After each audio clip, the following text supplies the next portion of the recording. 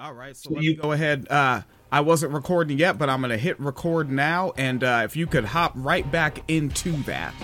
Absolutely. Amendment 2 is on the ballot in Kentucky this November. Amendment 2 is Kentucky's reaction to the Roe repeal, or as close to Roe repeal as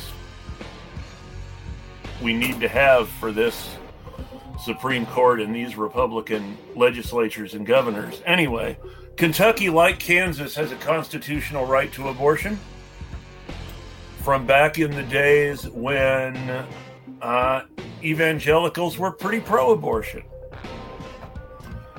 Amendment 2 would repeal that. It also includes language in the amendment that would make judicial challenges when someone is arrested for having an abortion impossible. Only a guilty or innocent, no appealing to any higher courts about the constitutionality or anything like that. So it's got a built-in shield against legal challenges, which is disgusting and fascist. And we we have that out here. What is it?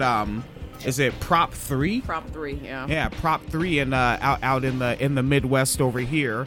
And you kind of just, you know who folks are by what the sign that they have on their lawn, whether their sign says vote no or vote yes. And in the advertisements, it's like, we always knew that the Republicans make the bills to be confusing, but the advertisements follow up and say, it's too confusing, just vote this way.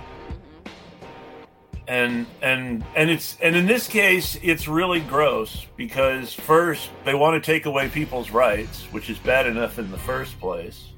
Second, they want to bulletproof the law so that its constitutionality can't be challenged in state courts. And then we've got this Supreme Court, who are Nazis anyway, who are probably going to uphold it if it gets to federal court, which is just disgusting. Absolutely. It's so funny because as you're talking about this, I'm looking up articles right now, and the first one I see has a quote from the General Assembly's pro-life caucus saying that they have concerns about misinformation about this amendment, saying that it's not actually an abortion ban.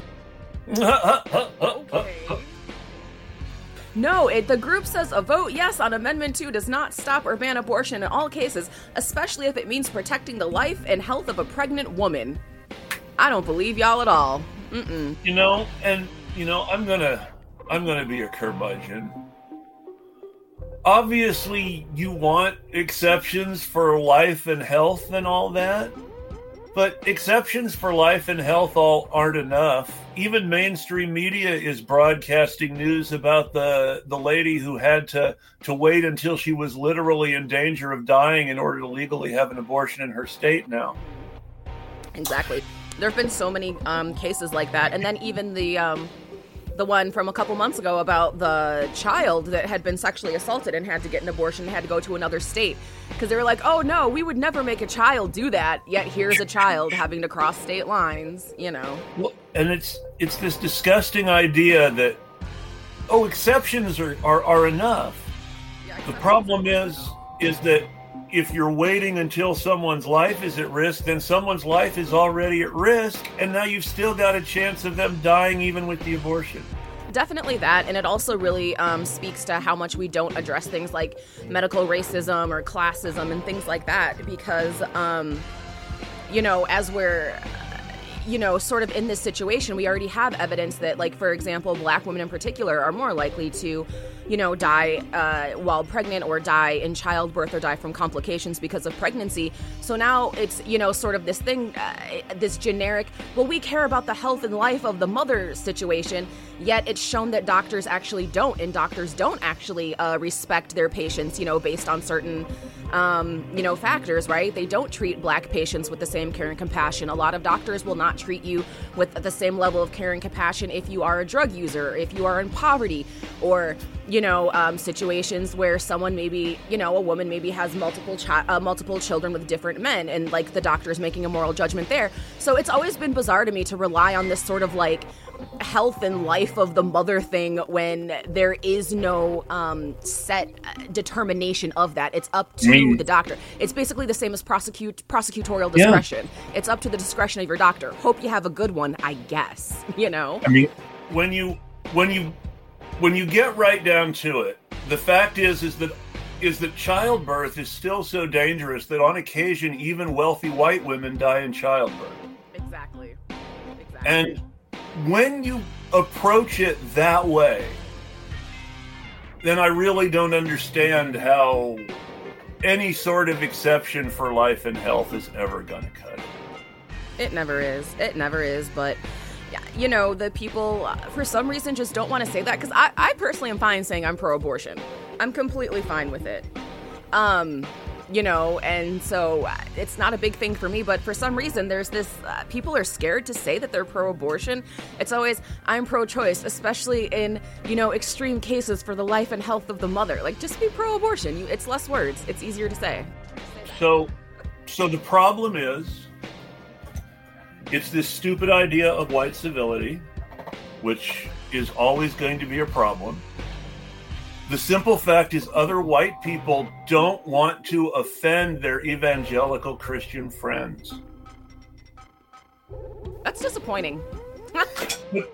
I mean, that's really what it comes down to. I mean, this is why people like Rachel Maddow and Tucker Carlson can be friends. And I think what's weird to me is, like, what are you doing this civility, like, routine for? Because if shit really gets, like, serious, they'll kill you too. They're not going to reciprocate your civility. Like, do you understand? So there's this denial. There's this sense of denial. I'm a history geek. I think about historical context all the time. I think about first time as tragedy, second time as farce a lot. We're really in the same sort of buildup that the Weimar Republic was in towards Nazism. You can see it. You can see it happening. You can feel it. You can look at the January 6th attack and say, you know, this is a beer hall putsch, or at the very least a cap putsch, and it's only going to get worse from here either way. I think it's definitely going to get worse from here, and I wish that more liberals understood that. Well, that's the problem. This is where the historical context comes in. So what you have to understand about Germany in the build-up to Nazism is that most of what they've told you about the brave liberals trying to stop the Nazis is a lie. There was a very serious effort by communists to stop Nazis. And there was an anti-fascist effort by the Social Democrats that was seriously undermined by their committing to a double-pronged alliance against communism and fascism with conservative monarchists who ultimately sold them out to the damn fascists. Yes. And what nobody talks about ever is the fact that after Hitler was finally declared chancellor, after what amounted to months of backroom dealing after the election, to try to prevent trade unions out of desperation from leaving the Social Democrats and voting with the communists and putting the communists possibly in the chancellorship, or at least making it impossible for the Social Democrats' allies to put someone in the chancellorship. So there was this weird deal where the Social Democrats and Hindenburg, who was president, were trying to put the general-in-chief of the army in the chancellorship so that he would be dictator instead of Hitler, and the military would be able to stop the Nazis, right? The Catholic Center, who were the main allies of the Social Democrats in this coalition with the conservative monarchists, changed their mind and decided they were really scared of the really Protestant, really Prussian German army running the government. And they felt safer as Catholics with the Nazis because Hitler was a Catholic. And they undermined the whole attempt to block Hitler and ended up saying, no, look, Hitler's the only chancellor we'll support. Otherwise, we're gone. And Hindenburg put Hitler in charge. And that was that. And it's just because the Catholics were more frightened of the Protestant military than they were of the Nazis because Hitler was a Catholic, so they felt safe and comfortable. What's that proverb about woods and axes? Yeah. Right?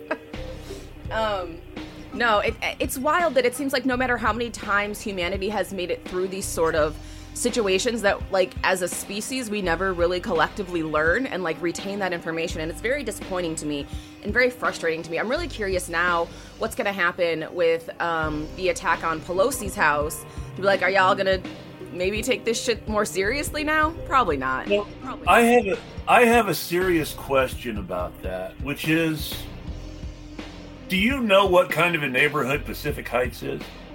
I would imagine it's very bougie, very gated, very white. It's also very secure and very safe. It's the kind of neighborhood which normally has really high-tech alarms and really rapid police responses. Okay. And, you know, I hate to be a conspiracy theorist, but we all know cops are Nazis, right? Right. And we all know that this is supposed to be a really safe neighborhood. Mm-hmm. So how the heck did the guy with the hammer get in the house and have enough time to hit him with the hammer? So I am feeling like one of two ways about that. I feel that it's definitely probable that police took their time responding because they hate Pelosi. Because I have seen that, like, you know, every time, like, Unicorn Riot and whatnot has, like, those leaked chats from, like, cop Facebook groups, they flat out say that shit. Like, they can't wait to kill Democrats. And, like, when the Democrats passed the anti-lynching bill, they're like, this is so we can't kill them, you know, goofy shit like that. So I could definitely see that from a cop perspective. But also, like, who was gonna suspect this guy on that white civility shit that we were just talking about? You know, like, you if you're in this neighborhood, surely you belong here. You can't possibly be violent. You can't possibly be a bad person. You don't look suspicious. You don't fit the profile, you know, and probably just let him fucking walk around. I mean, speaking as a white guy with a certain scummy aesthetic, so to speak. Uh-huh.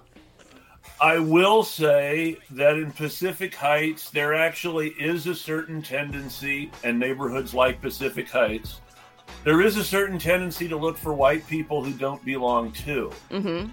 The question is, and they showed a picture that is not the most flattering picture of this man ever taken, as they always do when it comes to releasing pictures of accused criminals. Mm-hmm. But the question then becomes is how much like that picture did he look when he was in the neighborhood? Right. Or was he someone who actually belonged in that neighborhood? Right. Yeah, I think that's a very interesting question, because I would like to see, because of course, you know, we're seeing him like post-arrest and all that. Yeah, I would like to see footage of what he looked like when he got to the neighborhood.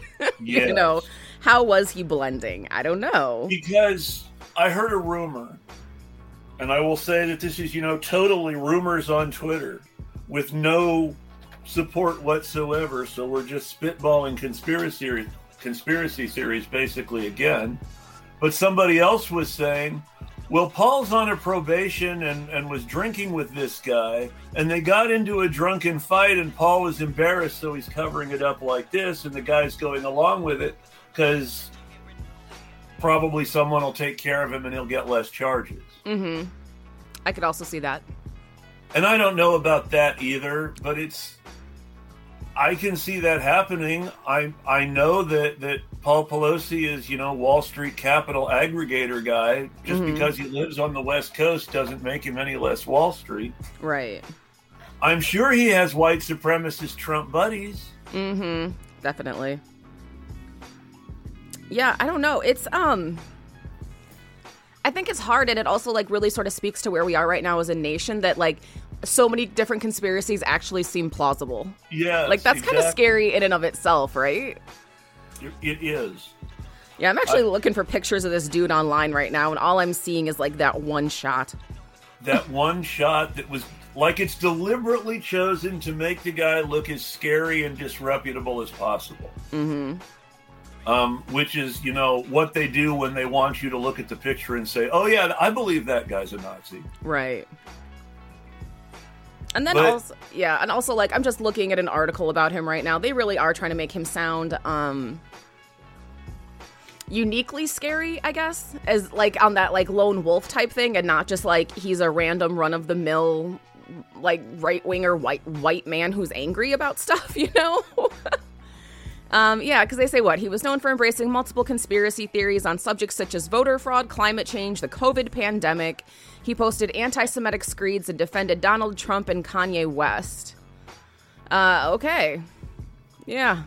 Hey, at least he stood up for Kanye West. There's that one willingness to stand up for the black guy who agrees with you. I guess that's progress. Yeah, and then also they note that he's a supporter of QAnon, suggesting that Jeffrey Epstein, in the whole theory that the state is run by, child sex traffickers and satanic pedophiles. But even that is... I hate the way that people talk about QAnon in the media, because there's like this assumption that they're all going to be like a Marjorie Taylor Greene. But there are people who believe that, who are much more put together and like hit respectability politics better. This is actually a place where there's good nuance to have, because on the one hand, QAnon is a fake conspiracy that's completely blown out of proportion. On the other hand, there really is a Jeffrey Epstein conspiracy that moves into the deepest levels of the ruling class of multiple Western countries. So you look at the Jeffrey Epstein stuff and you say, QAnon is not completely without basis in fact. They take something real and they pin it on just their political enemy. Yep. And keep getting wilder and wilder with the stories. Because I think QAnon would make way more sense if they hadn't gone to this whole, like... And then they're kidnapping children to torture them and drink their blood. Like, no, if you would have said they're kidnapping children to rape them, yeah, I believe you. Because that shit happens all the time. You have to have the kidnapping children to drink their blood part, though. Because that is the signal to the right people what kind of movement this is. Yes. Because that's the blood libel. Yeah. It's just wild how people get sucked into these things. It's very bizarre to me. Very bizarre. I don't understand it. I do not. So, I understand it. I understand it because so much seems plausible if you don't make a constructive and critical study of the reality you live in. I mean, we literally live in a world where your reality can be completely shaped by your media experience if you allow it to be. Yes. I think there are people whose entire universe is shaped by Fox News and the New York Post, or worse, One American News Network and the Federalist. What I'm seeing is it's even iller, right? Like you two were talking about how the guy has the image that's easy to believe when they put it out there to say this guy should be scary. And it's like, if there's more of an understanding of what this America thing is and what certain ideologies lean to, especially what Republicans are after 1965, that you should really just see a dorky looking dude like that, right? The most Pee Wee Herman, the Tom from Blue's Clues, or whoever that, like he should look creepy too, because you don't know what background he's coming from.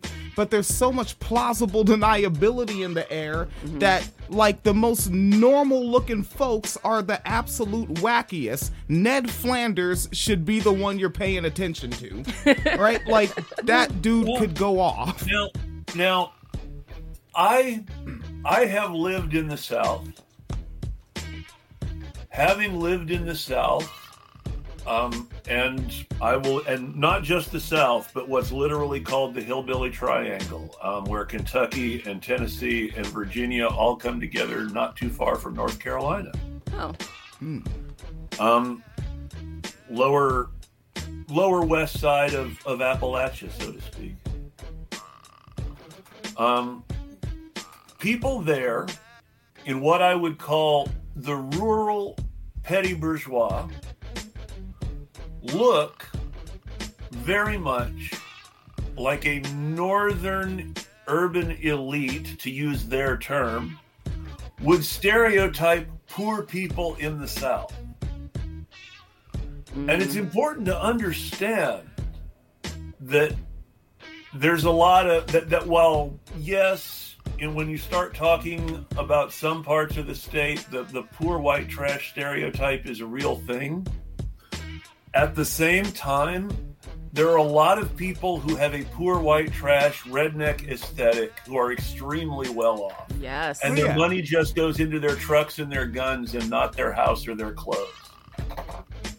Yep. Yeah, you think, like, we were looking at the prices of those trucks for fun. Like, those things are fucking expensive. They are. Right? Yeah. It's the Duck Dynasty thing again. Or like the two people that were a couple that became a meme when they, the two that had the guns on their property to protect from the... It's like, yo, those are the wacky bastards right there. Like, as a person that worked in customer service, like, I was working on... right by a place called Baldwin Park, which was recently built in Orlando at the time. So the upper class folks were there, all the way to the point where that's just where they put the mayor's mansion. Mayor Buddy Dyer of Orlando was living there. And in customer service, those are the most belligerent people were coming out of Baldwin Park. Everyone else from the city of Orlando was cool, but you knew the Baldwin Park customers. Yeah, like those folks, and they are dangerous. They will shoot you, especially because they have that affluenza. They may get away with it, and they're right to be confident that they can. Or, you know, the other place that I bring to mind, even though it's a completely different aesthetic, is Orange County, California, where everybody has the mindset of those folks from the deep South that everybody thinks about, but they look like your ordinary civil white people. And it's really terrifying when you get in too deep with the well-off down there, because the attitudes all of a sudden are not what you're used to anywhere else. It's just really funny listening to you two talk about this, just because of my own personal experience, because of what I do for work, right? Working with SWAP and things like that. I come into contact with these people like pretty often. So it's like I'm appreciating the confirmation bias right now. Really is what it is. Yeah. Because because that's actually something that happens a lot with work. Is we'll have these type of people call in or email my job and accuse us of like promoting trafficking. I had someone who kept someone who had my work number, which, you know, goes through my cell because work from home. But, you know, so I kept getting this like 10, 12 calls from this person a day on like QAnon shit. Like, there's children being trafficked at Disneyland right now. Why aren't you doing something? And it's like, what the fuck are you talking about? But it was that like unhinged conspiracy mentality, but also a lot of that upper middle class white Karen energy. And it's fucking terrible. Yeah, no, I ran into what claims to be weirdest thing I ever ran into, and the worst mistake I ever made in booking my show. And I'm going to talk frankly about it because it's one of those things where self-criticism is necessary. I once booked a swerve by mistake. Oh no. Yeah, no, that is the worst thing I ever did. I did it because she had a really great moment on Brie Joy's show, just tearing Kim Iverson apart on trans issues. Okay. And it's very rare that you run into and I did not do my due diligence at all. I made the assumption, which I should not have, that if she's good on trans issues, she's probably not a SWERF, which was my mistake in this case. Yeah, that does seem logical. That is an easy trap to fall into. 90% of the time. Except he's a stealth turf too, or more accurately, a useful idiot. Okay, I can see that. For an organization that claims to be a brown and black organization based in the Philippines, anti-imperialist, fighting for socialism and anti-colonialism. May I ask who? Good so far. May I ask who it was? You don't have to say if you don't want to, but may I ask who it was? The organization was a firm, which I'm sure you've heard of. I've heard of them. And Esperanza was the guest. So can I tell you a really funny thing about Esperanza right quick? Yes. So, are you familiar with... Shit, what the fuck is that nigga's name? The British guys? Whoa. The fucking, shit. I was on a... Fuck, I forgot the name of their podcast now. British Broadcasting Woman's Hour? No. Those, I'll remember the name of the Lumpen Proletariat, I think? Or the Lumpen Podcast. Do you know that one? I think I may have heard of it. I don't think I knew them really well. Hilarious thing. They actually had me and... they wanted me to come on and they wanted Esperanza to come on so that we could both do, like, our... essentially a debate of, like, opposing views of the Nordic model. Yes. And when Esperanza found out it was going to be against me, she canceled. And then said, okay, we can do it, but we have to go on at separate times. We can't be on together. And so the guy who runs the podcast was like, fine, whatever. And then after Esperanza recorded with them, he had mentioned that when he had first got into activism, he had a crush on her.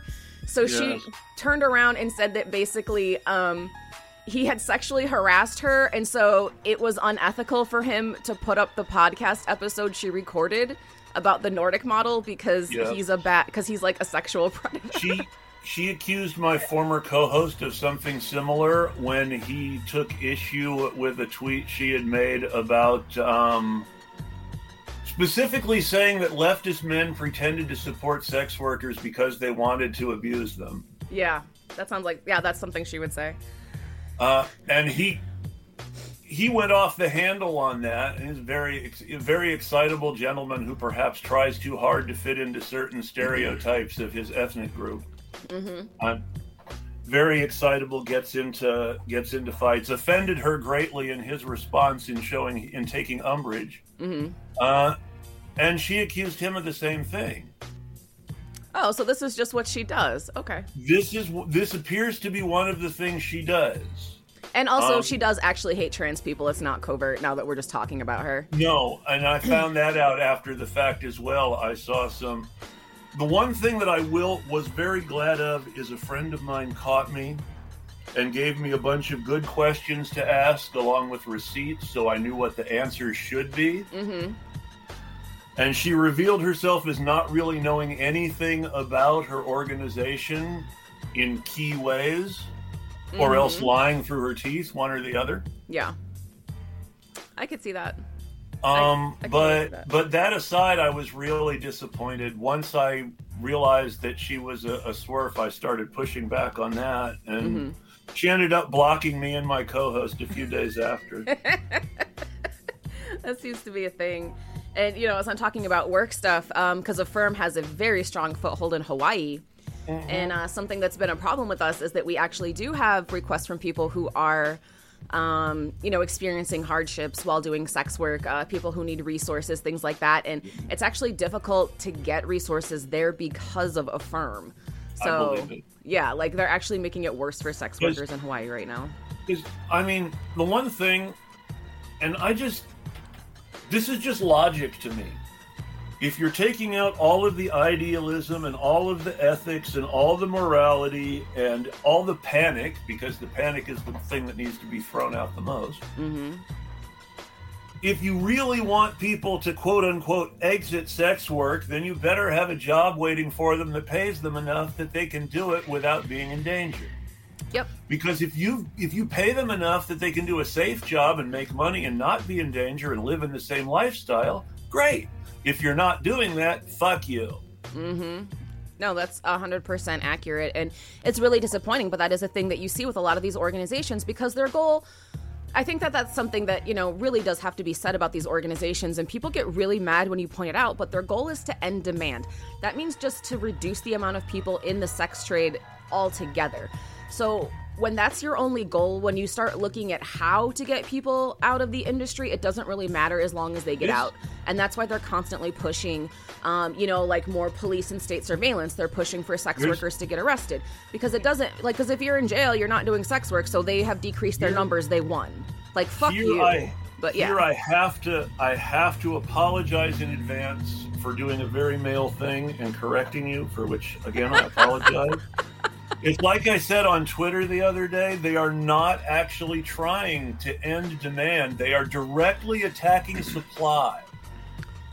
Demand would be the Johns. Demand is the theory under the Nordic model that, let's arrest the Johns and shut down the demand end and not bother the workers. But that's not how the Nordic model actually works, and we know it. Right.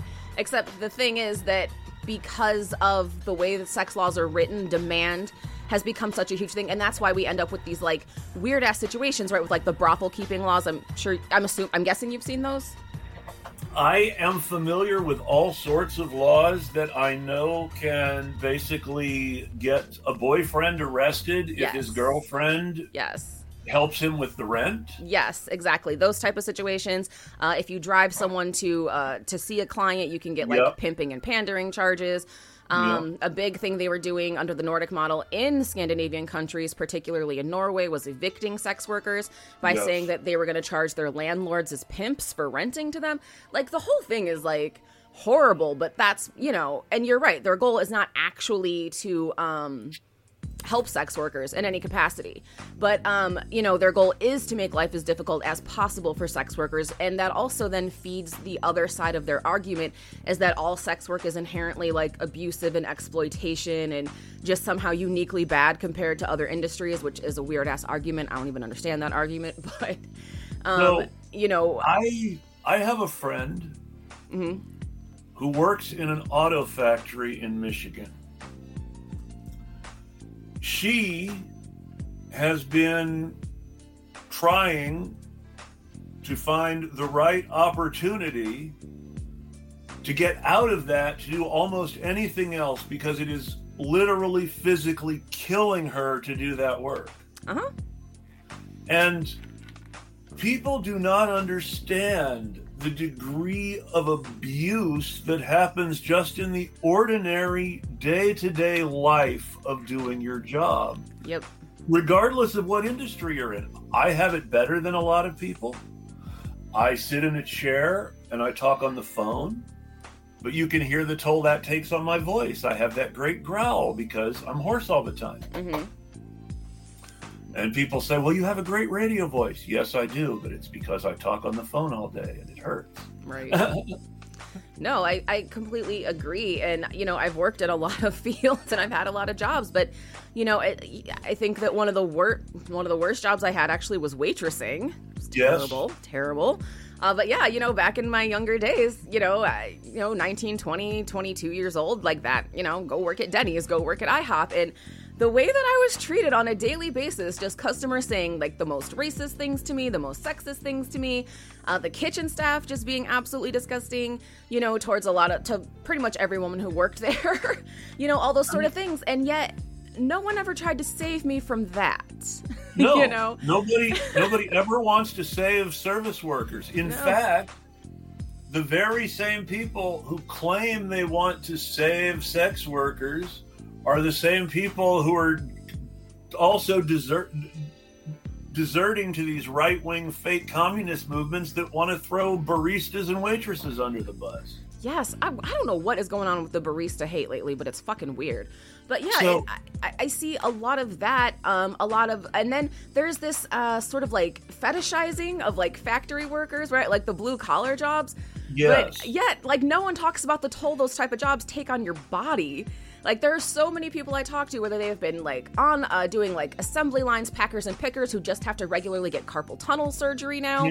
Fucking on the floor factory workers, like their bodies, their feet and backs are just falling apart. Fucking go ahead. I'm sorry. I keep going. What they don't tell you about good union jobs is UAW auto workers still die on the job. Yeah, and it's wild that we don't. So really, it's bizarre to me that we're framing sex work as somehow a unique form of exploitation when all labor is actually exploitation. Yes. Like if you want to get into it. And workers in general do not have rights. Workers in general do not have protections. And workers in general do not have living wages. And another huge aspect of this is the ableism aspect, because I know so many sex workers, like, and of course this isn't like a study, but just off of the sex workers I know and interact with on a semi-regular basis, I would say probably 60 to 70% either have some sort of disability or are a caretaker for someone with a disability that would prevent them from getting like a straight job anyway. So, because they simply don't have the scheduling ability to like, I have to be here Monday through Saturday, 9 to 5 or whatever. They simply cannot do it. And also, let's be frank about this, because we mentioned medical racism and medical sexism. They are often people with invisible and chronic disabilities of which the medical establishment is skeptical, especially if you're poor. Yes. People with fibromyalgia and chronic fatigue syndrome are not going to get the disability they deserve at the same rate as people in a wheelchair. It's a fact. Yeah, have you heard of EDS, Ehlers-Danlos syndrome? Oh, yes, I have. So, do you want to know how many people I know who have it? I know at least one person off the top of my head. I don't know if we both know them or not, but that's one right there. I know. I can think of two, so I'm guessing you know at least as many as I do, possibly more. I know 8 people who have it, and every single one of them is a sex worker because of it, because they cannot do another job. Every single one. The person I know of is not actively a sex worker, but is fortunate enough to be on disability for it because they have a clear diagnosis. But I know exactly what you mean. Yeah, and we don't talk about that either. And I think that that's like a big part of the conversation, because even if you come through with all these jobs, if they're due to like scheduling issues because someone has to, take care of children and they can't necessarily afford daycare, or because the child has a disability and needs extra care, or because the person themselves has a disability, even if you come through with these jobs to get sex workers out, a lot of them still won't be able to leave. And I really hate that we don't talk about that, but that is, I think, one of the downsides of framing sex work as somehow being like uniquely harmful. Exactly. We're like, okay, but look at everything else. What? And I should not have done it in retrospect. It was just the wrong thread to do it in. But I actually asked just flat out in one of the Swerve threads one day, but why specifically is sexual exploitation worse than all the other exploitation? Oh, no. That was the wrong thread to do that. Let me guess. You got in trouble for saying that because you have a penis. Among other things. But yeah, I think that really is a very valid question, and it makes people really uncomfortable, and they have a knee-jerk reaction to be like, oh, well, you don't care about rape then, of course you say that. Like that type of shit, but it is a valid question, and part of the reason that I really do find it to be so is because we don't actually talk about sexual abuse and sexual exploitation in accurate terms. So, like, look at, for example, how many sex workers have been sexually abused or harassed by police. How many sex workers, or not even just sex workers, but women, well, men too, people who end up getting locked up for something who then are sexually abused by guards. So it's wild to me that while on the one hand you have like these Swerves saying that this is about protecting women and girls from sexual exploitation, but they'll literally lock you in a cage with a fucking rapist. Yeah. Make it make sense. And they want cops to be the intervention here when cops are not going to objectively side with sex workers just because the law says they're supposed to. Exactly.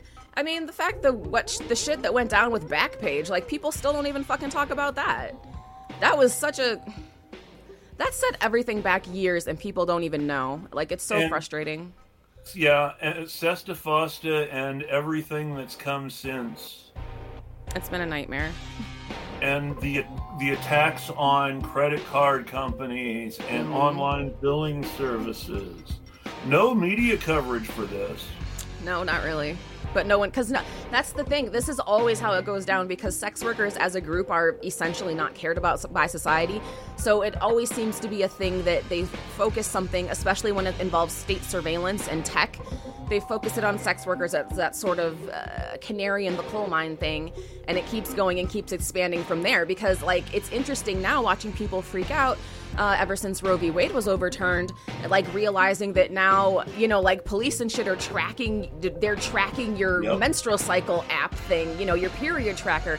They're looking at your DMs to see if you're going out of state, like, your neighbors have a right to snitch on you.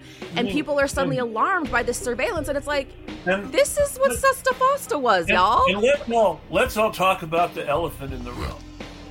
Isn't a cop really likely to be a rapist who doesn't want the mother to get an abortion himself just by playing the odds? Yes. Definitely. And, you know, but, like, people don't want to have that conversation, and now here we are, and people, I can't believe this surveillance, I can't believe this tech, and it's like, this is exactly what they've been weaponizing against sex workers. It's exactly what they've been weaponizing against, so for sex workers, for the end-demand shit, this is exactly the type of tech that they've been using for undocumented people. This is exactly the type of tech that's been in non-white neighborhoods for, you know, the sake of the drug war. All kinds of criminalized work. Yep. Let's call it what it is: criminalized work. Mm-hmm. You could be selling cigarettes under the table. You could be selling drugs. You could be selling your body. You could be transporting people across the border. You could be doing a whole bunch of things. You could be working under the table, either as an undocumented person or working under the table, as many people do, just as a basic tax fraud all around the country as we speak. Yep. So all of these criminalized workers are uniquely targeted in a way that workers who are not criminalized are not. Yes. Not the criminal industries employing these workers, the workers themselves. Mm-hmm. Yep.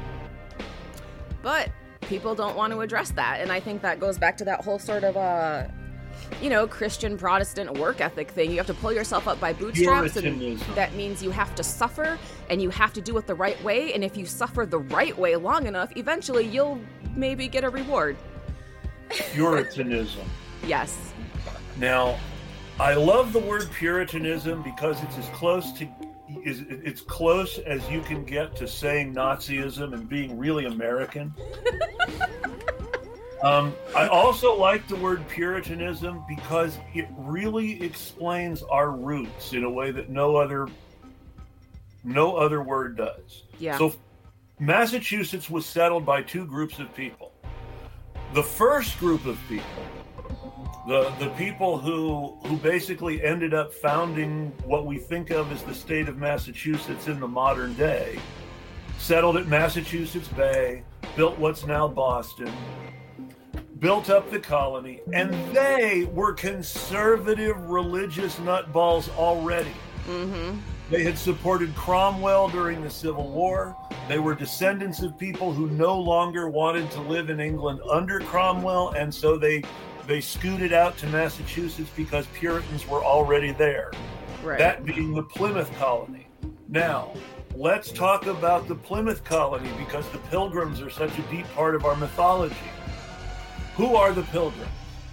The Pilgrims are people who left England under Cromwell because they thought Cromwell was too liberal and tolerant. Right. And they went to Holland, where because of Holland's unique system of religious tolerance, They were able to build their own enclosed community, cut off from the rest of the city except through their businesses, which did very well. Mm-hmm. The downside was they were so intolerant that they were greatly offended that their kids were now starting to speak English with Dutch accents. Mm-hmm. And that their kids were speaking Dutch in school instead of English, and all these other things that, our kids aren't going to be English anymore. So they left Holland to come to what is now Massachusetts in Plymouth. They landed at Cape Cod. Before they left Holland, they went to England and hired 2 ships, the Mayweather and the Speedwell, and a professional mercenary named Miles Standish, who became famous in American literature. Several years after their arrival, beyond all the awful stuff that they would do to the indigenous Americans, they would attack the second colony in Massachusetts, which was known as Marymount by the locals, even though that wasn't his official name, because they were having a good time.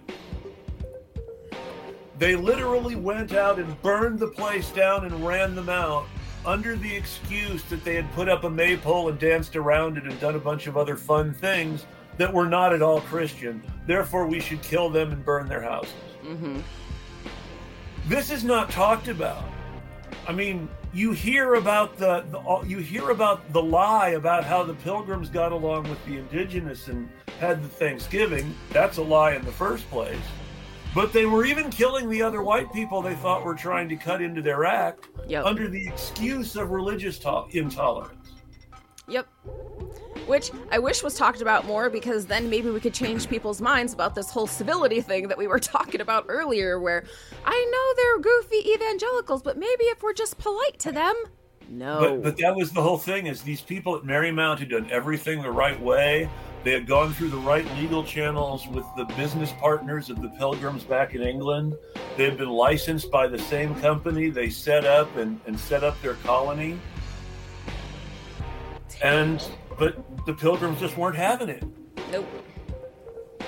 Ugh. And I think about that a lot as a white person. And it just really drives home, no one should be trusting these Nazis. Mm-hmm. No one. Not even other white people who aren't Nazis. Yep. I like that I can find tweets of yours to bring on the screen that match what you're saying. I'm pretty consistent. That's in my bio on Twitter. And the reason it's in my bio on Twitter is because a liberal columnist for The Nation said to me one day, you're one consistent motherfucker. Heck yeah. That's why people hate leftists. Well, he and I get along for whatever reason. But for the most part, that's absolutely true. Many of his colleagues block me. I believe it. Yeah, one thing I'd like to look up, I'm not really into the horror films. I'm not real big on the Halloween. I don't really do holidays a great deal anyway, but I sat down, with the household, and we looked at a low-budget horror film last year, and it was called Pilgrim. And I swear, I don't know who made this movie, but they've got to be ideologically aligned with us, because this was just like low budget, please look out for white supremacy propaganda. They did what they could. That movie really showed the attitude. It's just that with the budget they had, it wasn't very well produced, and it would be hard to get a lot of people to look at it. But if they were to really get a good budget, good acting, good editing and whatnot behind it, it's a great way to show the through line of exactly how a Marjorie Taylor Greene or a Lindsey Graham is a pilgrim right now. And then, to be a conspiracy theorist again, there's a reason that the horror movie about white supremacy that we get is Antebellum and not Pilgrim. Yeah, definitely. Definitely. But only like 10% of the population own slaves. That's not about us. Yeah, okay. So that's a great number. That's a great number to break down on that. Only 10% of the population owns slaves. So first, let's start about how the fact that only about 10% of the population of Mississippi was white in 1840. 90% of the population of Mississippi was slaves. This is one of the reasons that most black people who can trace their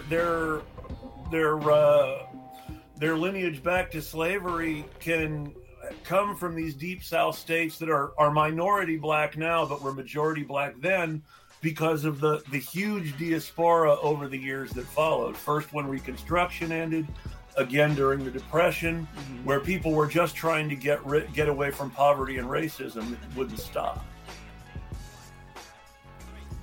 And you have to understand that the black population of Harlem, New York, for instance, escaped from these conditions in the Deep South, where 90% of them had been owned before the Civil War.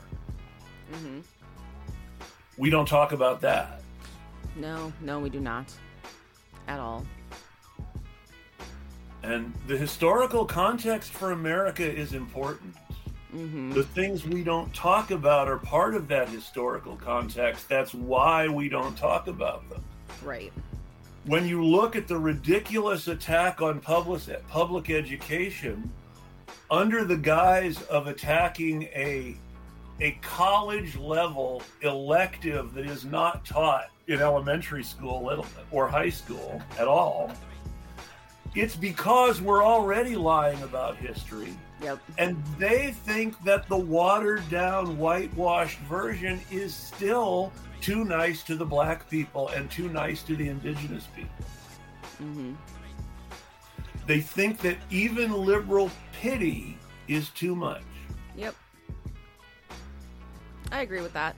And it also really does feed into the whole, like, as we were just talking about, Puritans and whatnot, the whole, that whole very hyper-individualistic ideology of if something's wrong in your life, it's your fault as a person. Like, who gives a fuck if you've had if you're coming from 500 years of trauma, racism, slavery, and structural oppression? If you're fucking up right now, it's your fault.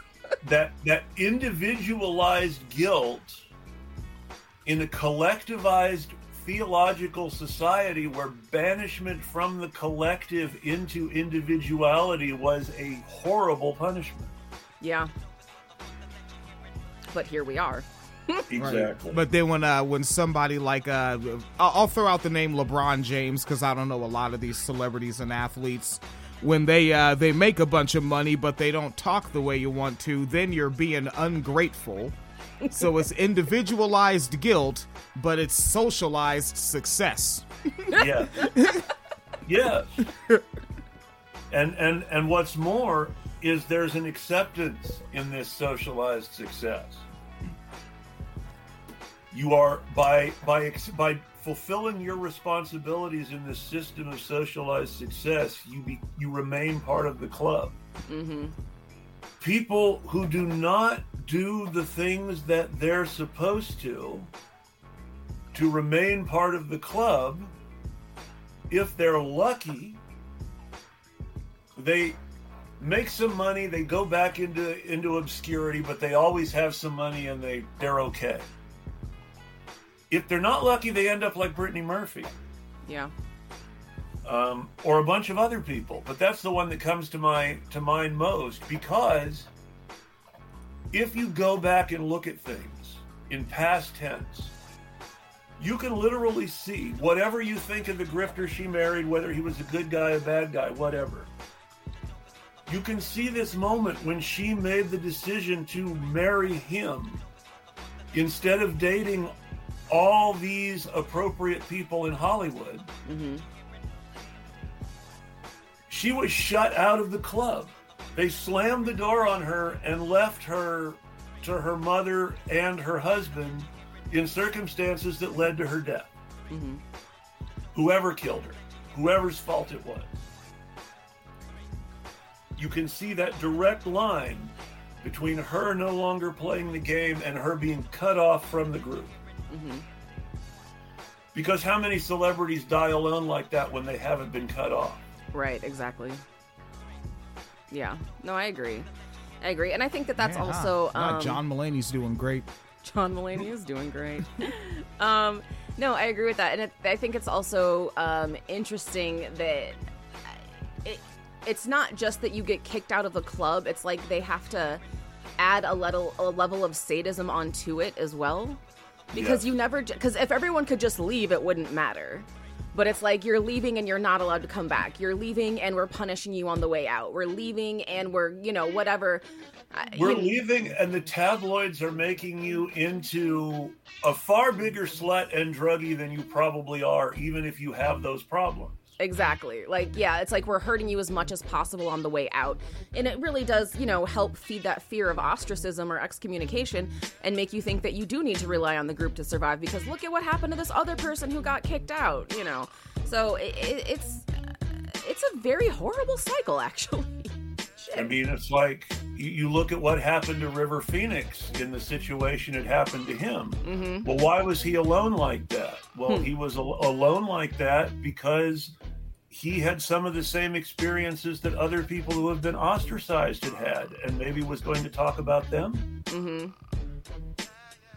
Maybe. Yeah. I will never conspiracy theories again, but I will never forget the fact that the place where River Phoenix bought the drugs was the Viper Room, and he OD'd in the parking lot. Mm-hmm. Yeah. Just to tie more abuse in Hollywood back into each other. Yeah. I could totally see that, actually.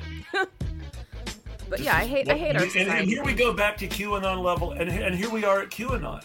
Yeah. Very easily, without ever mentioning drinking baby's blood, because that's the stupid stuff that's coded language for the people who need to know what kind of movement this is. Right. That's why a group of people who claim to be communists say that they want to organize with Republicans, because that's signaling what kind of a group they really are. Mm-hmm, definitely. Yeah, I fully agree with that. And I also, why the fuck do people take that seriously? Does anyone actually believe that these, alleged communists who want to work with Republicans aren't just Republicans? People really fucking... There are two levels, and it's important to understand both.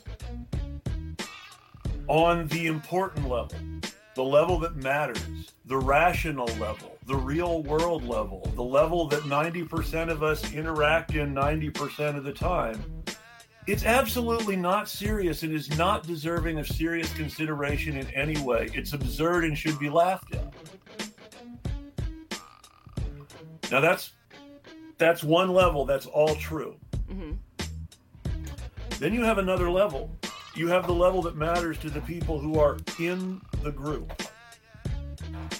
It is an identity. It is an aesthetic. It is something that they can be together and to draw strength from, and use that strength to punch somebody in the mouth who's wearing a dress because they think that person shouldn't wear a dress. Mm-hmm. And that's really what we're talking about. We're talking about people who are signaling an aesthetic, but at the same time, they're signaling that despite the aesthetic, this is what we're really about. Right. Yeah, and I get that from the people who are involved in it. What I think confuses me are the people from the outside, because I saw a bunch of liberals, as, what the fuck is his name? Jackson Hinkle, whoever that fucking goofy-ass grifter is. Oh, my God. Right? Is that the one saying MAGA communism? Is that him? Yeah, because, when he was saying that, I was like, no actual leftist is going to fucking take this seriously as a thing. Obviously the leftists who want to be Nazis, they just, whatever. So, I get it. You know where all that comes from, right? What's that? The MAGA communism bullshit, among other things. Well, how or where? Okay, so there used to be a group. It is defunct now because its director was exposed as just a massive cultish sex predator. Oh, good. Called the Center for Policy Innovation. Mm-hmm. Which, in retrospect, it turns out, was funded by funded pretty much directly by the same people at whose climate denial summit the MAGA communists were speaking at, which is to say, the LaRouche cult. Mm-hmm.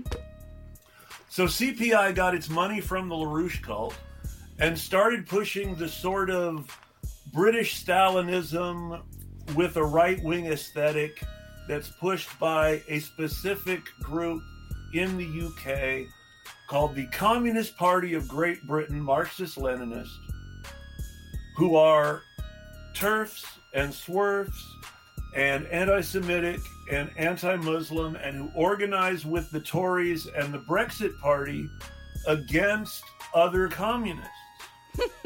Okay. So, how fun! This is the kind of communism that the Center for Policy Innovation was pushing in the first place, and they were being funded to push it by their LaRouche cult allies, apparently. Okay, that's so. Fun. They recruited a unimportant but fair to middling tier following podcaster named Peter Coffin, who needed an aesthetic to grab onto. I forgot he existed until just now. Thanks. I'm sorry. But they latched onto him.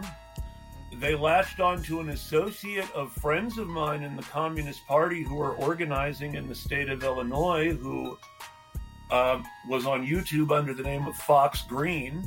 He actually ended up speaking now at that LaRouche anti-climate change summit. Just gross. It all started because this group of podcasts associated with CPI started pushing this grievance mythology saying that Jeff Bezos was behind the land back movement. What? That's how it started?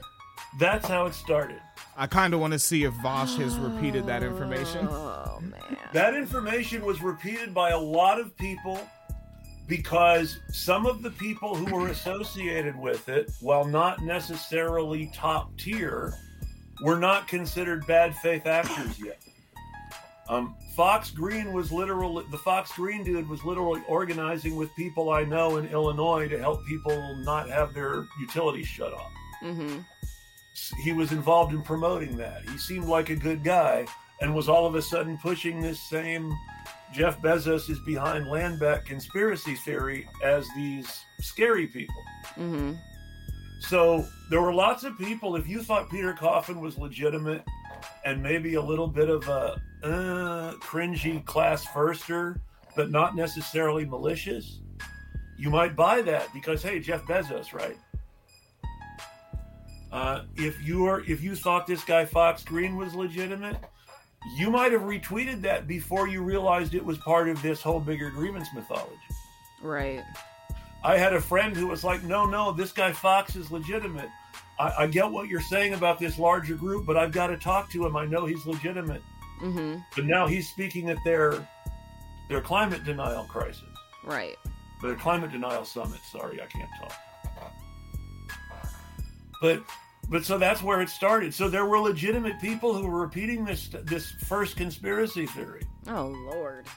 And of course, once you get sucked into something that seems like it could be legitimate, like the Jeff Bezos has given some money to some land back groups and it looks bad, to it's a Jeff Bezos back conspiracy, to indigenous people aren't the proletariat. It never stops. It always just keeps snowballing. And it was the people who were going so far as to say indigenous people aren't the proletariat, who are the same people who started calling themselves MAGA communists and who Jackson Hinkle picked it up from. I mean, I want to say I'm shocked by that trajectory, but I'm not. But yeah, it's wild to me that this is all happening with land back, with the MAGA communist thing. But like liberals actually thought that like leftists were really into this, and I was like, "What? Do you know nothing about leftists at all?" So here's the problem, and here's where the trouble starts to sink in. Let's tell the truth about the left in America. which is there is no left in America in any sort of unified or organized sense, right? Mm-hmm. There are some people who get along with each other in various groups and organize together. And then at the highest levels, these groups are very sectarian and don't like each other. Mm-hmm. And in some cases, actually counter-organize against each other in totally counterproductive ways. Yep. I mean, right. Excuse me, just right now, just an example from not really a black left, but like a movement against racism would fall under a left. But these folks, I wouldn't call them the left. And it's Tariq Nasheed and his folks and some other black people arguing about reparations, but they're deliberately holding separate rallies because they have Twitter beef. All right, back to you. No, I know the group you mean. Oh, yeah. They organize against each other. These are the same people that MSNBC accused of being Russian trolls during the election. Now, I would say, from my understanding of troll activity, those are exactly the kind of groups that trolls of all sorts of types latch onto, because the controversial stuff is what you troll, right? Right. So, it's always the little account who's obviously fake, and then somebody goes from there to saying something absolutely silly, like naming people who, when you actually look at their accounts on Twitter, they have blue check marks and aren't that left of the other liberals, getting labeled as Russian trolls because they talked about not voting for Joe Biden or Hillary Clinton. Yep. And I hate the whole, I gotta say, I hate the whole Russian troll thing, because it seems like such a great way to make American politics somehow even more divisive. Because now it's literally like anytime a non-white person has a complaint, they're like, are you sure that's not just a Russian troll? Like, yeah, no, there's no racism here. It's great. But the gross part is there is some kind of contact going on between these LaRouche cult-connected, putatively communist groups and the fringes around Alexander Dugin in Russian politics. Mm-hmm. Oh, yeah. And what concerns me about that is I feel like we're never going to really be able to talk about those connections in like an appropriate and nuanced way, because we're still stuck in this whole knee-jerk like, oh, you're a black person and you said something about racism in America, you're a Russian troll. And like, that's the Russian troll conversation. And it's like, that should not be what the conversation is right now. But it's, here we are. If the Democrats wanted to have a serious conversation about foreign influences in politics, then they would seriously look at the connections between RT America and Press TV and some of the fringes of these MAGA communist slash mecha tanky slash patriotic socialist style online groups. Mm-hmm. Because what you're seeing is this media nexus where you're getting very right-wing messages pounded behind a left-wing aesthetic with right-wing characteristics. Mm-hmm. Yes. Absolutely agree with that. And it makes it very hard for lots of people not to pick some of this stuff up. If you're online, you're exposed to it. And, we say, well, Twitter isn't real life, but, Jackson Hinkle was on Fox News. Exactly. Which means people on Fox News are saying, there are some communists who might kind of come over with us if all this goes down. Mm-hmm. And now they're thinking about all this because of something some stupid guy on YouTube said on Tucker Carlson. Yep. And liberals are thinking about this because the right-wingers are thinking about this. And now there's this whole imaginary and yet real notion that some of these things that the liberals were saying about the left in 2016 and 2020 really are true now.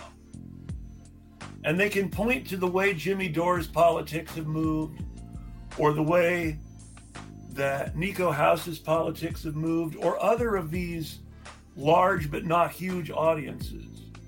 The the people who would come as close as possible to being able to compete with the Young Turks, and who have connections to, Max Blumenthal on one hand and Jack Posobiec on the other. And this is very nebulous world where you see a lot of right-wing ideas in this supposedly left-wing group. Yes. Speaking of campaign interference, did you see the thing about Saudi Arabia with the midterms? Oh my gosh. What the fuck is going on? And why are more people not talking about it? Well, that's people aren't talking about Saudi Arabia because Saudi Arabia owns so much of the media. Why would they talk about it? You have to understand that until Elon Musk bought it, Saudi Arabia owned one of the biggest pieces of Twitter out there. Why were we not talking about why were we not talking about MBS owning Twitter at one step removed ever? Why don't we talk about MBS potentially owning a big chunk of the Atlantic at two steps removed? Why do we not talk about the fact that the former money man for the U.S. investments of the Sovereign Royal Wealth Fund is business partners with Obama's former Secretary of Education and Steve Jobs' widow? Yeah, we probably should be talking about that. Lorraine Jobs, Arnie Duncan, and Michael Klein are the managing partners of a weird little outfit called the Millennium Collective. And the Millennium Collective's existence as a collective is roughly as legitimate as Ayn Rand's buddies calling their little right-wing sex club the Collective. Right. And you don't hear people talking about the Millennium Collective's ownership of the Atlantic with Saudi money.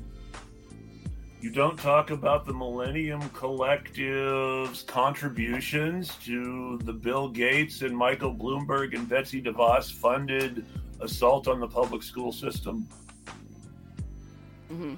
Okay. You don't. And then it was about the Millennium Collective being the people who designed the border jails for Obama and Biden. And I don't know if this is the same folks, but you had a tweet up also saying I'm sorry, Emerson Collective, not Millennium Collective. My apologies. The Emerson Collective. Okay, I was searching your name looking for Millennium Collective, and Twitter kept showing me that picture of a chicken. Emerson Collective. I don't know why my brain did that. Okay, and then a tweet you have up from October 4th, 8:36 in the a.m., saying, quote, remember when the activist who shamed MBS into legally letting women drive was arrested and disappeared? The U.S. is fine with religious and political oppression from its allies. Yep. Makes you think of Khashoggi. Yep. Because I'm going to be upfront about it. I've gotten lots of flack from some people online about it. I support people in Iran not wanting to be ruled by religious Nazis the same way I support people in the U.S. not wanting to be ruled by religious Nazis. The only reason the United States isn't supporting Iran the way they support Saudi Arabia is we already support Saudi Arabia. We used to support both Saudi Arabia and Iran, and all our oil companies, despite our official stance towards Iran, have backroom dealings with Iran through third parties. So I'm not super sympathetic to the it's all a CIA plot take on the Iranian revolution, particularly since their communist parties are for it and are taking part. Who am I to second guess their communists? They're the communists in Iran. Right.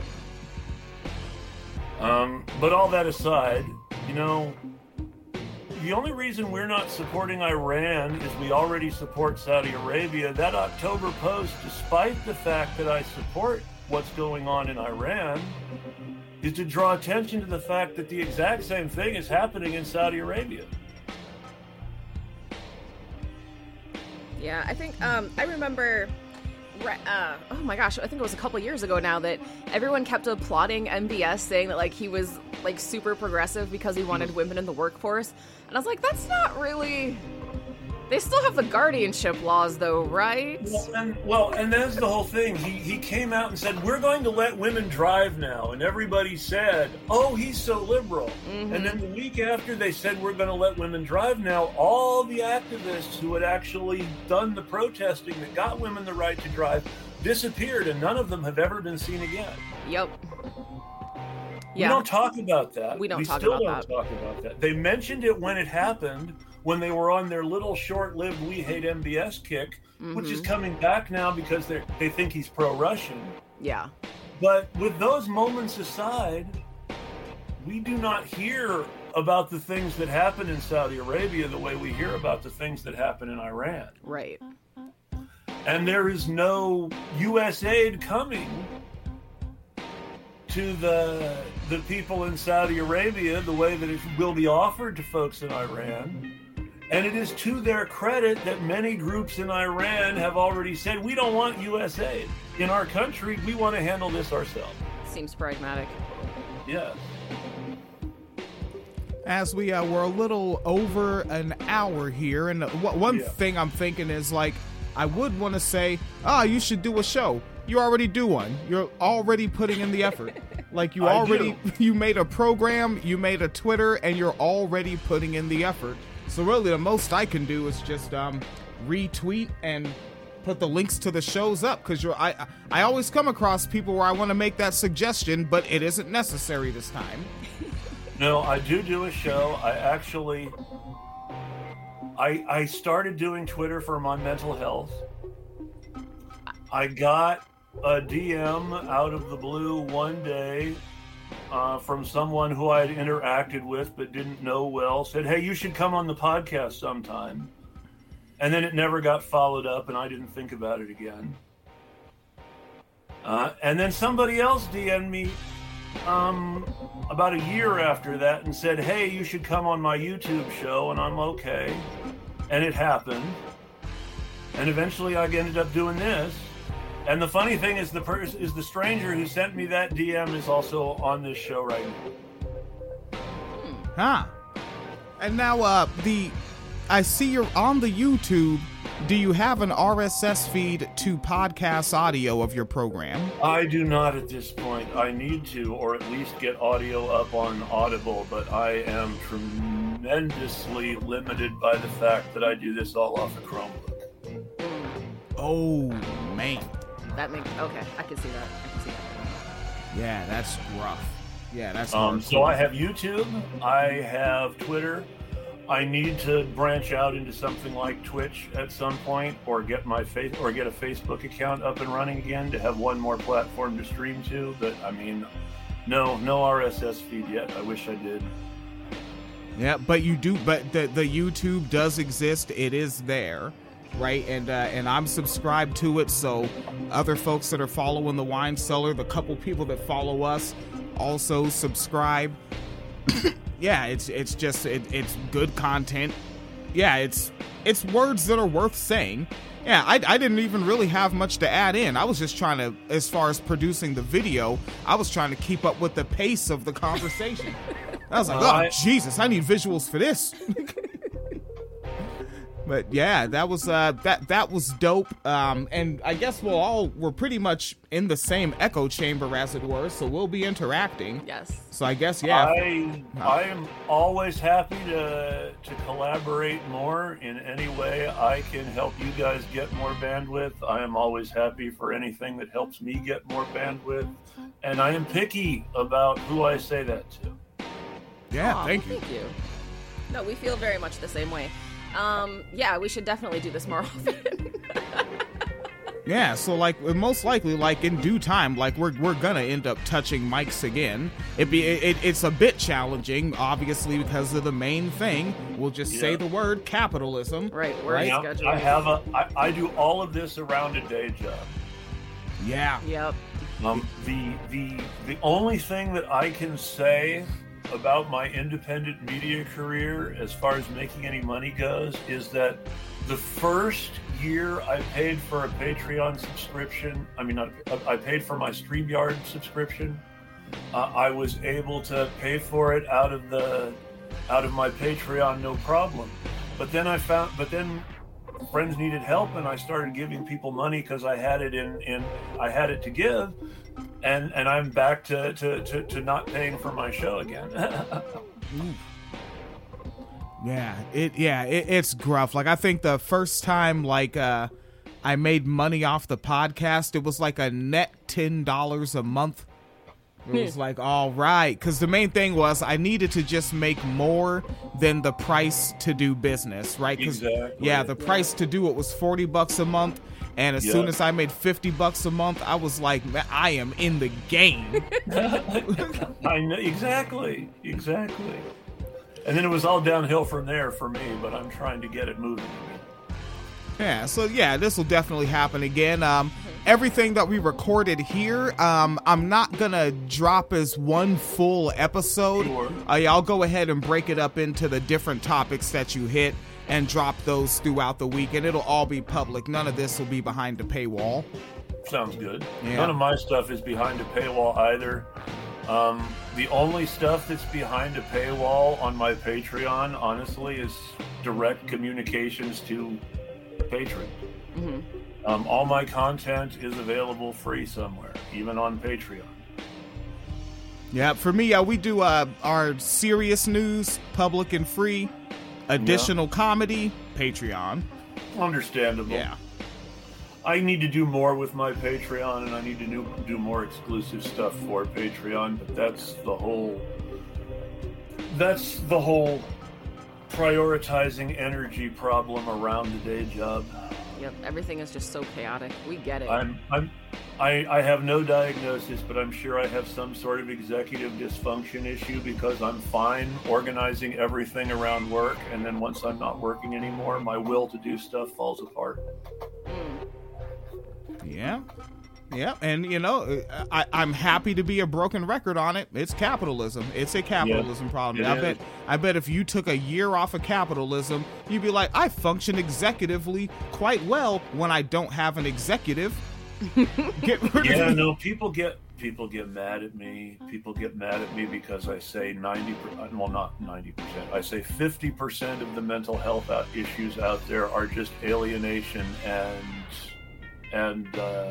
atomization, and people get mad because they say no, it's biochemical. I'm like, no, the biochemical changes treat symptoms. I've been on those pills. That doesn't change what's happening in your brain. It just changes outward symptoms. Mm-hmm. I think one of the wild things is people will act like mental health doesn't exist.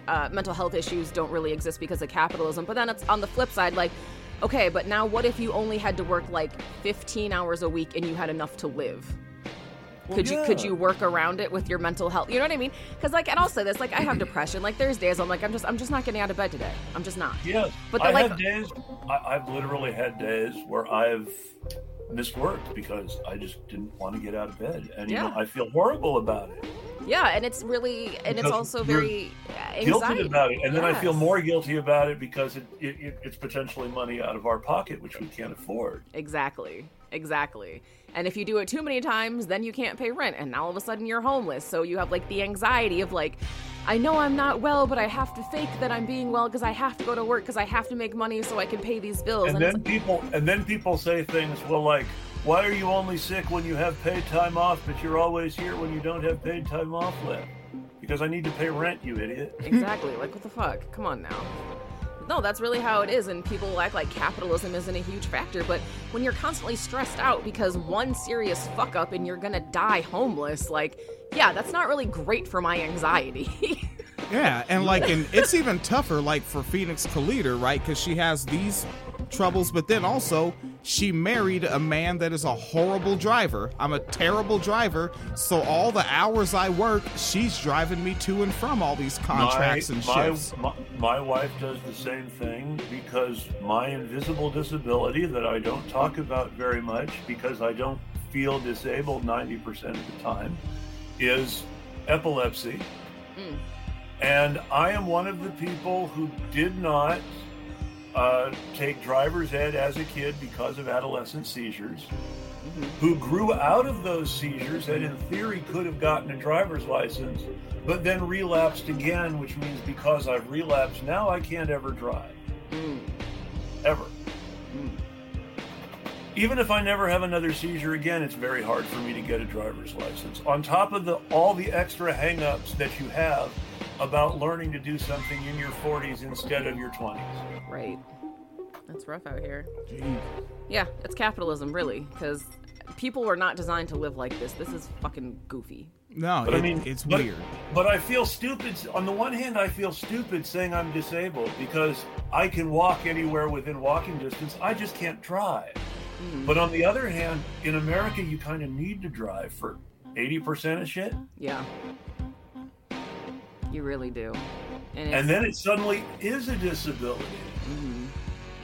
And I wish that was part of like the ableism conversation too, is that we talked about how uniquely bad America is for like disability justice. Just like the way the country is set up, not even just the capitalism of like, because you have to work 2 jobs and fucking 60 hours a week and that, but also like the fact that cities are not walkable. What if they were? Not just like for folks like you, because then, if you can't, even if you can't drive, it's still easy to walk around, but also just, what if it was just a nicer environment? Everything feels like some weird concrete hell with no sunshine, and I hate it. You remember how people used to show these pictures of how ugly Moscow was in the 50s with this awful Soviet brutalism, which really was aesthetically displeasing. Yes. But if you actually look at it, those are very livable buildings with very walkable streets, and everything is designed to be close to everything else for the people. Yeah, not so much here. No, you have to have lawns and shit. We have real brutalism, where the city is brutal for the people who live in it. Yeah. I mean, hell, I don't know if you saw my tweet this morning. I got mad about the composting thing. I don't know if you saw that, but I don't know if you saw it either, but there was an article up basically like complaining that Americans bag their leaves and put them in landfills instead of composting them. And I was like, how many Americans own their own homes? Because if your landlord is picking up the leaves, you can't tell your landlord no. If your landlord tells you to pick up the leaves, you can't tell your landlord no. If you live somewhere that has an HOA and you're gonna get fucking fined, or your neighbors are gonna snitch and call the city and you're gonna get a fucking fine, guess what that leads to?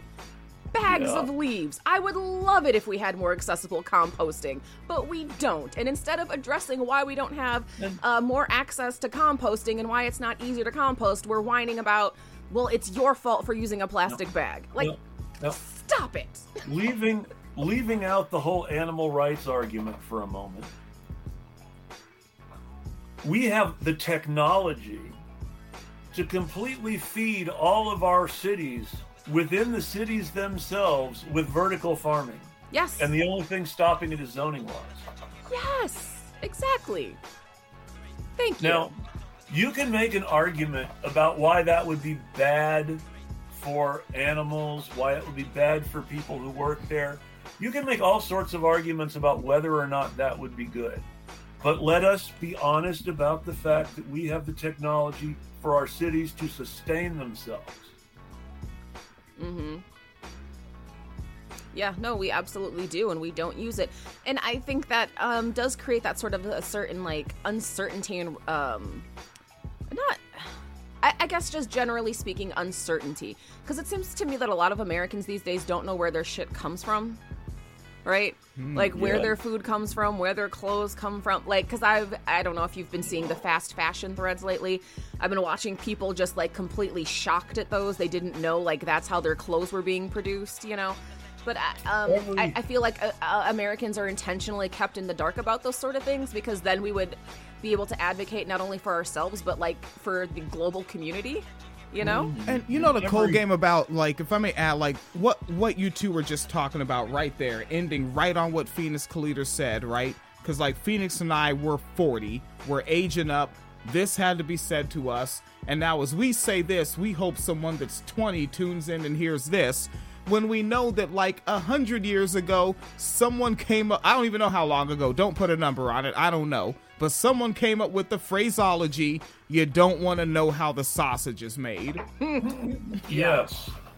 And we have to keep reiterating this information over and over again. So not only is like, that's why people hate the left, because we have the memory and we never forget anything and we keep teaching it, but we're annoyed that we have to keep doing it. Yeah. And the two most iconic teams in baseball, in my opinion, are the Yankees and the Dodgers. And the name Dodgers comes from the fact that the city of Brooklyn was once both walkable and had some of the best public transportation in the world, independent from New York.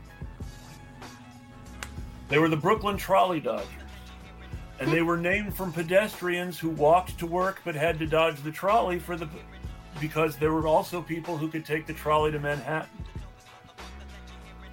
Oh, that's a fun little tidbit of history. So the name of the Los Angeles Dodgers comes from the fact that Brooklyn was once a walkable city with public transportation. Huh. And now here we are. Jeez, and I don't even know, is Brooklyn even still that? I don't know. Well, Brooklyn has great public transportation on the standard of the United States as a whole, like New York City as a whole has better public transportation than the rest of the country. But is it on scale with what public transportation was like in the UK before the British started privatizing it? Hell no. Is it even on par with what public transportation is like in the UK now, even semi-privatized? Hell no. Mm-hmm. Yeah, I'm not gonna lie. Anytime someone asks what public transit is like in New York, I can't stop it. All I think of are all the pictures of like when the tunnels flood.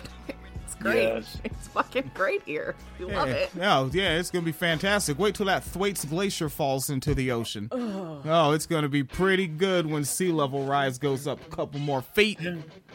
And let's face it, the subway has just become, and this is my last, we really should stop, we've gone on, but the subway has become a symbol of this fake tough on crime Nazism. Yes. Oh my God, all the fucking New York people cops. not wanting to pay for their subway fare is more serious than people actually getting shot.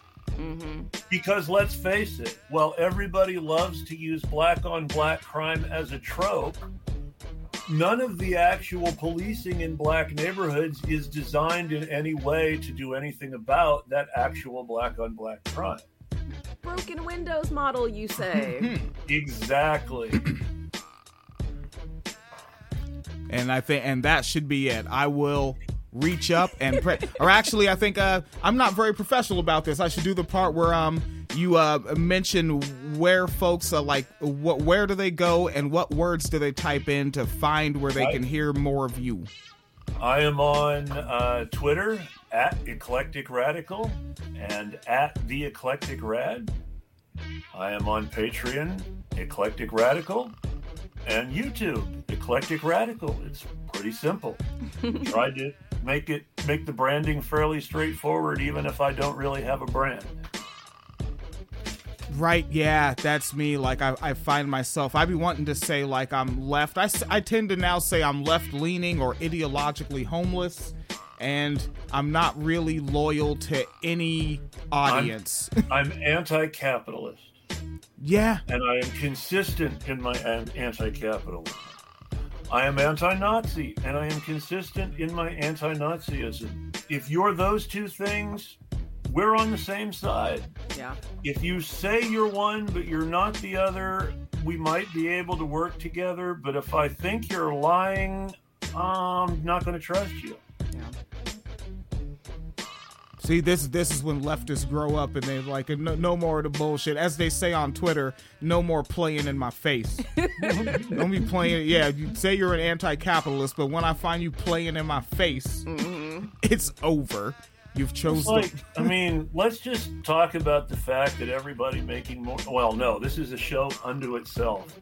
One day there's a show unto itself that everybody making more money than us on the internet is already rich. Oh, yeah, that's fun. I love that one. Yeah. Darn it, this time, now, I'm actually going to press stop. audio. That is actually worthy of a show in itself, and that's something to think about for an actual future topic. Yeah. Let's talk about Medi-Cal. You have a choice, and Molina makes it easy, especially when it comes to the care you need. So let's talk about you, about making your life easier, about extra help to manage your health. Let's talk about your needs now and for the future. Nobody knows Medi-Cal better than Molina. It starts with a phone call. Call 866-420-5330 or visit meetmolinaca.com. Let's talk today. With Lucky Land Slots, you can get lucky just about anywhere. Dearly beloved, we are gathered here today to... Has anyone seen the bride and groom? Sorry, we're here. We were getting lucky in the limo and we lost track of time. No, Lucky Land Casino, with cash prizes that add up quicker than a guest registry. In that case, I pronounce you lucky.